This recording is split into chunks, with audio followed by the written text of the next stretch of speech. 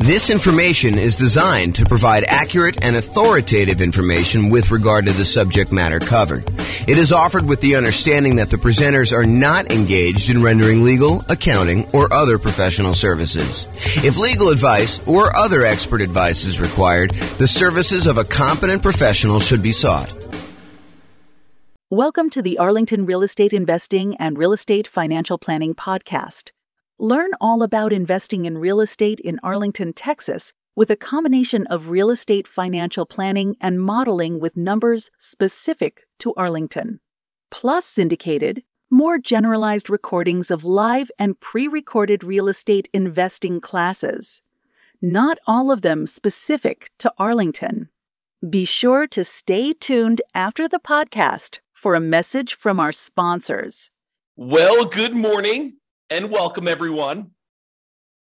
Today we have a really cool class. I think you're going to like this one a lot. So today we're going to go over Deal Alchemy. It's the first class in our series on Deal Alchemy, where we're going to be going over how to manipulate the returns you're getting on an investment property, a property that you're buying for investment, a rental property usually, and how do we change where the returns are coming from. And this really comes from the desire for most real estate investors to emphasize cash flow. We'll go over a lot of different examples where we're not emphasizing cash flow. However, where this really came about is people were like, hey, look, James, I can't find deals. We're in a deal-less market. I'm not able to come up with deals that make sense to buy. And I'm looking at deals every day and I'm thinking to myself, this is not really a deal-less market. So I don't know why you're struggling to come up with deals. And then they'd explain to me that they're really emphasizing cash flow and they only wanted cash flow. And so we've come up with a bunch of tools to help people with cash flow, including the 88 strategies that we have to improve cash flow. But there's also this other way of manipulating where the deals come from. And today we're going to talk about one example of that. We're going to talk about Deal Alchemy and specifically using lease options in order to improve cash flow. And you'll see exactly what I mean when I get into the examples. But first, what does alchemy even mean? It sounds like this turning lead into gold with like chemistry sort of feeling, and it does have a use in that. However, what alchemy actually means is a seemingly magical process of transformation, creation, or combination. And that's really what we're doing. We're taking a deal that has certain return characteristics, and we are seemingly magically transforming those returns into other types of returns through what I'm calling deal alchemy, which is a trademark term. So what we're really going to be talking about today is moving returns between the quadrants. So if you've seen my return quadrants before, I talk about appreciation, the tendency for property values to go up over time, cash flow, the amount of money you have left over after you take all the income you're getting on the property from rents and any other income you're getting, minus all your expenses, your taxes, your insurance, your mortgage payment, your vacancy rates, your property management, your maintenance, like all of the expenses get subtracted out from that. Whatever's left over is your cash flow on your property. Then you also have a return from paying down the debt in the property. Usually when you have a amortizing loan, a loan that gets paid off over a certain period of time, like a 30-year loan as an example, the 30-year loan gets paid off over 30 years, and a certain amount of each payment that you make goes to pay down the loan. So you're actually getting a return on how much of the loan you're paying down. And then finally, tax benefits. Those are usually cash flow from depreciation. When you own a rental property, you can usually depreciate the cost of the building, not the cost of the land. You can depreciate the cost of the building over, for residential properties, 27 and a half years. And so you get this tax benefit by owning these rental properties. And that tax benefit we can measure, and we can say that's part of the return you're getting by owning this rental property. All four of those, plus the return you're earning on the reserves you need to set aside in order to buy the investment property, are all of the returns you're getting by investing in rental property. And what we're going to talk about today is how do you move returns between these quadrants, especially for those that want to really get more of the cash flow part of the return. Okay. So oversimplified lease options. So I'm going to use an example of a lease option, someone who is buying a property with the intention of leasing it to somebody and giving them the option to buy it from them later. So you give a tenant buyer is someone who is a tenant on the property, but ultimately they're going to become a buyer of the property from you. Okay. So you're going to give a tenant buyer the option to buy the property from you for a fixed price. So here's where we're moving the returns around. What we're saying to them is, look, we are going to set the price today for you to buy the property anytime in the next year or 2 or 3 or whatever it is. And so what we're going to do is we are going to limit the amount of appreciation we can earn on a property. And in a lot of cases, we will lower the amount of appreciation we could get on a property. Okay. So for example, let's say we say to the tenant buyer, you've got this $400,000 property. I will allow you to buy the property from me anytime in the next year for, let's call it $410,000. Okay. So now we've limited the amount of appreciation we can get on that property to $10,000. We've traded appreciation for the other benefits we would get by doing a lease option. And you might say, so what do you get by doing a lease option? Well, in a lot of cases, when you do a lease option, you get improved cash flow. A tenant buyer coming in to rent the property is usually going to be paying on the higher end of the rent range, and sometimes a little bit more. Okay, so let's say rent on the property was normally, $2,000 a month. And let's say really the rent was a range, because that rents are not exact, right? Rent is not always $2,004.37. It's, on a bad time of year, maybe it's $1,800 a month for a $2,000 a month property. And maybe during a good time of year for the right tenant coming into the property, maybe it's $2,200 a month. And maybe the range is, most of the time during the year, somewhere very closely between $1,900 and $2,100. And so that rents are this range. And when you do a lease option, we tend to be on the high end of the range. So instead of getting what we thought might be $2,000 a month on this property, maybe we're getting $2,100 or $2,200, or maybe an extreme example, maybe we're getting $2,300 or $2,400.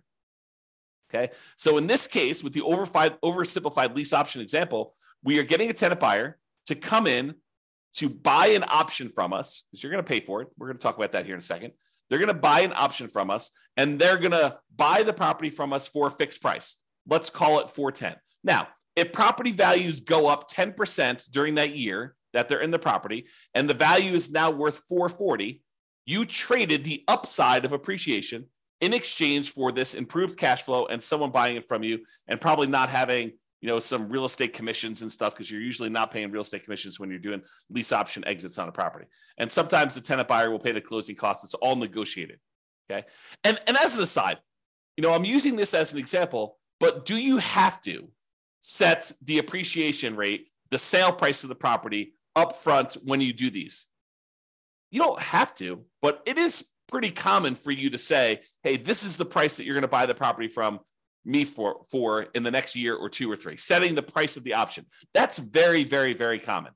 Do you have to do it that way? No. Can you tell them, look, I'll let you buy the property anytime in the first year, and we'll have it appraised. And whatever the property appraises for, that's the price. Maybe even as long as it's not below this number. You could structure it that way. It's very unusual, more unusual, I should say. I don't know if I'd say very unusual. It's unusual to do it that way. Okay. So in this case, what we're choosing to do by having the tenant buyer come in, buy an option from us, where we set a fixed price and we get improved cash flow, we are moving our return from the appreciation quadrant to the cash flow quadrant. We're giving up some appreciation in exchange for improved cash flow. Plus, we don't usually offer lease options for free, right? We usually collect some type of option fee. And a lot of times, this is completely negotiated, but a lot of times we make those option fees non-refundable, where it applies to the purchase price. So they give us $10,000 as an example, and that does apply toward their down payment, toward the purchase price of the property that they're buying from us. But if they don't buy from us, they forfeit that. We keep it as the option fee, something that they paid in order to have the right to buy the property from us for a certain price, but not the obligation. Okay. So we might, in this example, collect $10,000 as an option fee for them to have the right to buy the property for some fixed price. Let's call it, 410 or whatever it was. And in exchange for that, we are going to get, an improvement in cash flow. In this example, I'm just going to use a really modest $100 per month increase in cash flow. So we're going to pay $100 more per month in addition to that. And we're going to sell it for 2% appreciation. So we're going to go ahead and say the price of the property today is whatever it is, $400,000. We're going to sell it for 2% more, or $408,000. Now, in most markets, over a very long period of time, appreciation might be closer to 3%. So we're giving them an incentive to buy by saying we're going to lock the price in at a small increase of what we think it will be. The property can go down in value in that year. It could go up a lot more than that. Just realize we're setting it for 2%. So you might be able to do better than the numbers I'm talking about. For example, you might be able to do much better than the $100 per month improvement in cash flow. I'm just demonstrating how this works so that you can understand how Deal Alchemy works and how we're going to move the returns. Okay. Now, one of the other advantages of doing this sort of lease option thing is you're getting this $10,000 of option fee upfront as profit immediately. So how do you count that? If you bought this property and you're immediately putting a tenant buyer in there, how do you count the $10,000 that you just got back as an option fee? Is it sort of like a rebate on the down payment that you put up? So if you had to put up $100,000 to buy this $400,000 property because you put 25% down, so now you got $10,000 back immediately when you put your tenant buyer in there. So really you only have $90,000 invested in the deal. Is this sort of like a refund or a rebate on the down payment that you put up? You could think of it that way, and you could calculate your returns as if you had $90,000 in the deal because you really put out 100, you got 90 back almost instantaneously. So you only have $90,000 plus some closing costs plus your reserves, like all that other stuff. You can calculate it that way, or you could say, "Hey, look, this $10,000 of profit that I have immediately, that's cash flow." And so really, you didn't get $100 a month extra in cash flow over that first year. You got $100 times 12 months, $1,200 plus $10,000 more in cash flow in that first year. But really, it's not cash flow because that's part of your profit. You've given that up because that does count as part of the purchase price that they have on the property. Okay. So in some cases, the tenant won't buy and you will be able to keep that money as additional profit.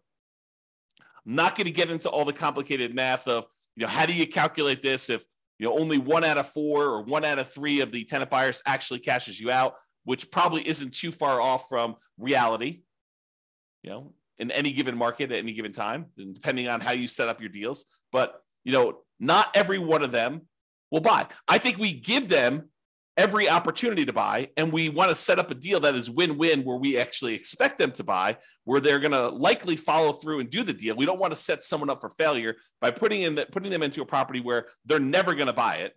That would be bad. That would be evil for you to go and put someone into the property that that they could never buy. So you never want to do that. You want to set up someone to be able to succeed, but people's life situations change.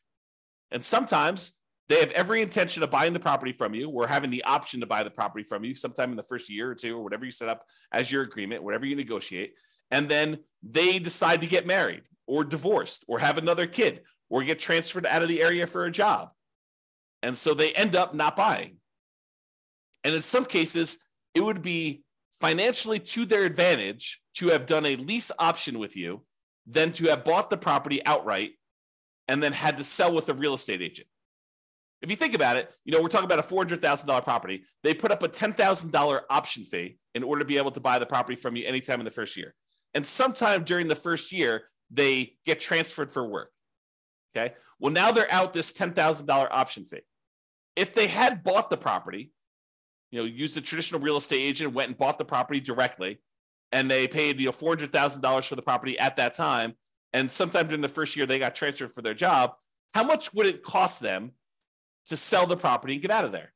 Well, in a lot of cases, it would be a 6% real estate commission and 1% or so closing costs. Let's just say that's kind of rough idea. Well, what's 6% of $400,000? Oh, it's about $24,000 plus another $4,000 in closing costs. So it's about $28K. So they're walking away from $10K as an option fee. That's better than if they had to pay $28,000 to get out of the deal because they had bought it. So it doesn't necessarily mean them walking away from the option fee is not necessarily worse than if they did something else. Just realize that.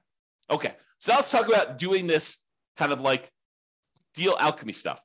So with the traditional rental, and I don't think I actually use $400,000. I think the numbers are slightly different. So we'll have to go ahead and just look at what these actual numbers are, and you'll see how they change. But realize we're not talking about a $400,000 property anymore. I just don't remember what I used. So I prepared these classes like a week in advance in most cases. Okay, so traditional rental. So in the case where they're not doing the lease option, if we just had the traditional rental, they may have $11,000 expected profit in appreciation year one. I think I'm using 3% there. And they might be getting cash flow of about $2,330 on this property per year when they buy it. They have a debt pay down of about $2,800, a little less than that, and tax benefits of about $1,700. And since they're putting aside 12 months of reserves and they're investing those returns, they're getting about $2,203 per year in return on their reserves for a total return of about $20,000 and change. Okay. Now, when we go and we do deal alchemy and we convert this to a lease option, we're going to give up some of the appreciation and we're going to transfer that. This is oversimplified. We're going to transfer that in turn and in return for better cash flow. So we're going to move the return from appreciation to cash flow. And when we do the lease option, if we cut ourselves off and say, look, we're going to sell this property with a 2% appreciation rate, then the appreciation goes down from $11,000 to $73,338. So we give up whatever that is, about $3,600 and change of appreciation.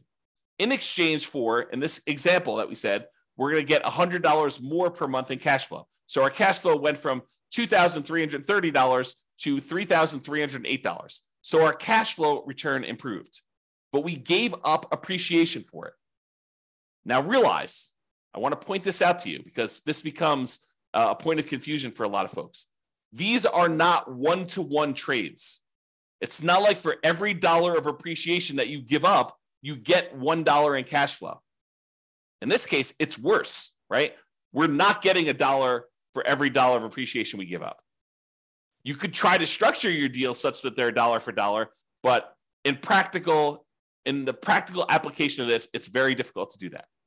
Okay. And because other things change, which you'll see. Okay. So we're giving up some appreciation, getting better cash flow. So the total return we're getting, and in this case, I assumed your debt pay down and your tax benefit return are identical for now. You'll see that they change a little bit later. So when we talk about the total amount, before we were making about $20,023 return from doing this deal. Now we're only making $17,336. But the characteristics of the deal have changed. You know, we got $10,000 upfront as an option fee, which is not shown here. We got, instead of getting only $2,330 per year in cash flow, now we got an extra $100 per month in cash flow, $3,308. So our cash flow is improved. And the appreciation, which you don't usually see until the end, got declined. I mean, it got reduced. Okay? All right. I guess I have a note here. Collect 10K option fee, increase cash flow by $100 a month, sell for 2% appreciation. So that was what I had on there. All right. So oversimplified lease option. Now what we're going to do, we looked at the dollar amounts of returns. Now we're going to look at how this impacts the return on our initial investment. Okay. So before we were making 8.97% from appreciation in the first year. Now we've reduced that down because we're only seeing a 2% appreciation rate. We've now reduced that down so that we're only earning a 5.97% return on our money from appreciation. And cash flow, we are earning 1.8% return from cash flow, your cash on cash return on investment. Now we're earning 2.6%. So cash flow is increased as a return. And our overall return, when you take into account appreciation and cash flow and debt pay down and the tax benefits and the return from reserves, went from 16.24% to now 14.04%. So in this example, using this type of deal alchemy, because we are emphasizing cash flow and we're trading appreciation for the benefit of cash flow now, we've reduced our return from 16.24% to 14.04%. So we've overall reduced our overall return, but we've traded this for improved cash flow and moving some of the profit to the front of the deal by collecting that $10,000 option fee. Okay? Now, when you think of that $10,000 as being a rebate on your down payment, it impacts other parts of the return. It impacts like how much the percentage of return is, because now you have less in the deal. Instead of putting $100,000 up as their down payment, now maybe we only put $90,000 up. Okay. And so you can look at that and see what the return is. So for example, now we traded appreciation for cash flow, tax benefits, and debt pay down. We've kind of moved this return and exchanged it for these other three areas. So the overall appreciation went from 8.97 down to 6.45. And the cash flow went up from 1.8 to now 2.81. And the tax benefits went from 1.38 to 1.49. And debt pay down went from 2.29 to 2.47. So what we did is we traded this appreciation because we took that $10,000 option fee and we said we looked at it as if we had gotten a rebate on our down payment. That's how we decided to apply that $10,000 option fee. And you could choose how you want to apply that. You know, when you do your calculations, you could say this is really a refund of my down payment, or you could look at it and say this is cash flow, which would really improve cash flow a lot more than $100 a month, right? So you can look at all those. So the overall total return, looking at appreciation, cash flow, debt pay down, tax benefits, and reserves, went from 16.24 to 15.17. So it did impact our return. Our return overall went down. Cash flow went up, and the tax benefits, which is cash flow from depreciation, went up. So the amount of money we're receiving upfront definitely improved, but overall, the profitability of the deal actually went down. Okay? Now, what if we, did I do this right? Yeah, okay.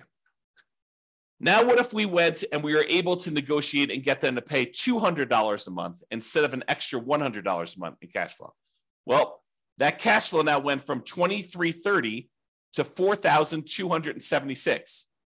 And the amount of return we were getting overall went from $23 to now $18,313.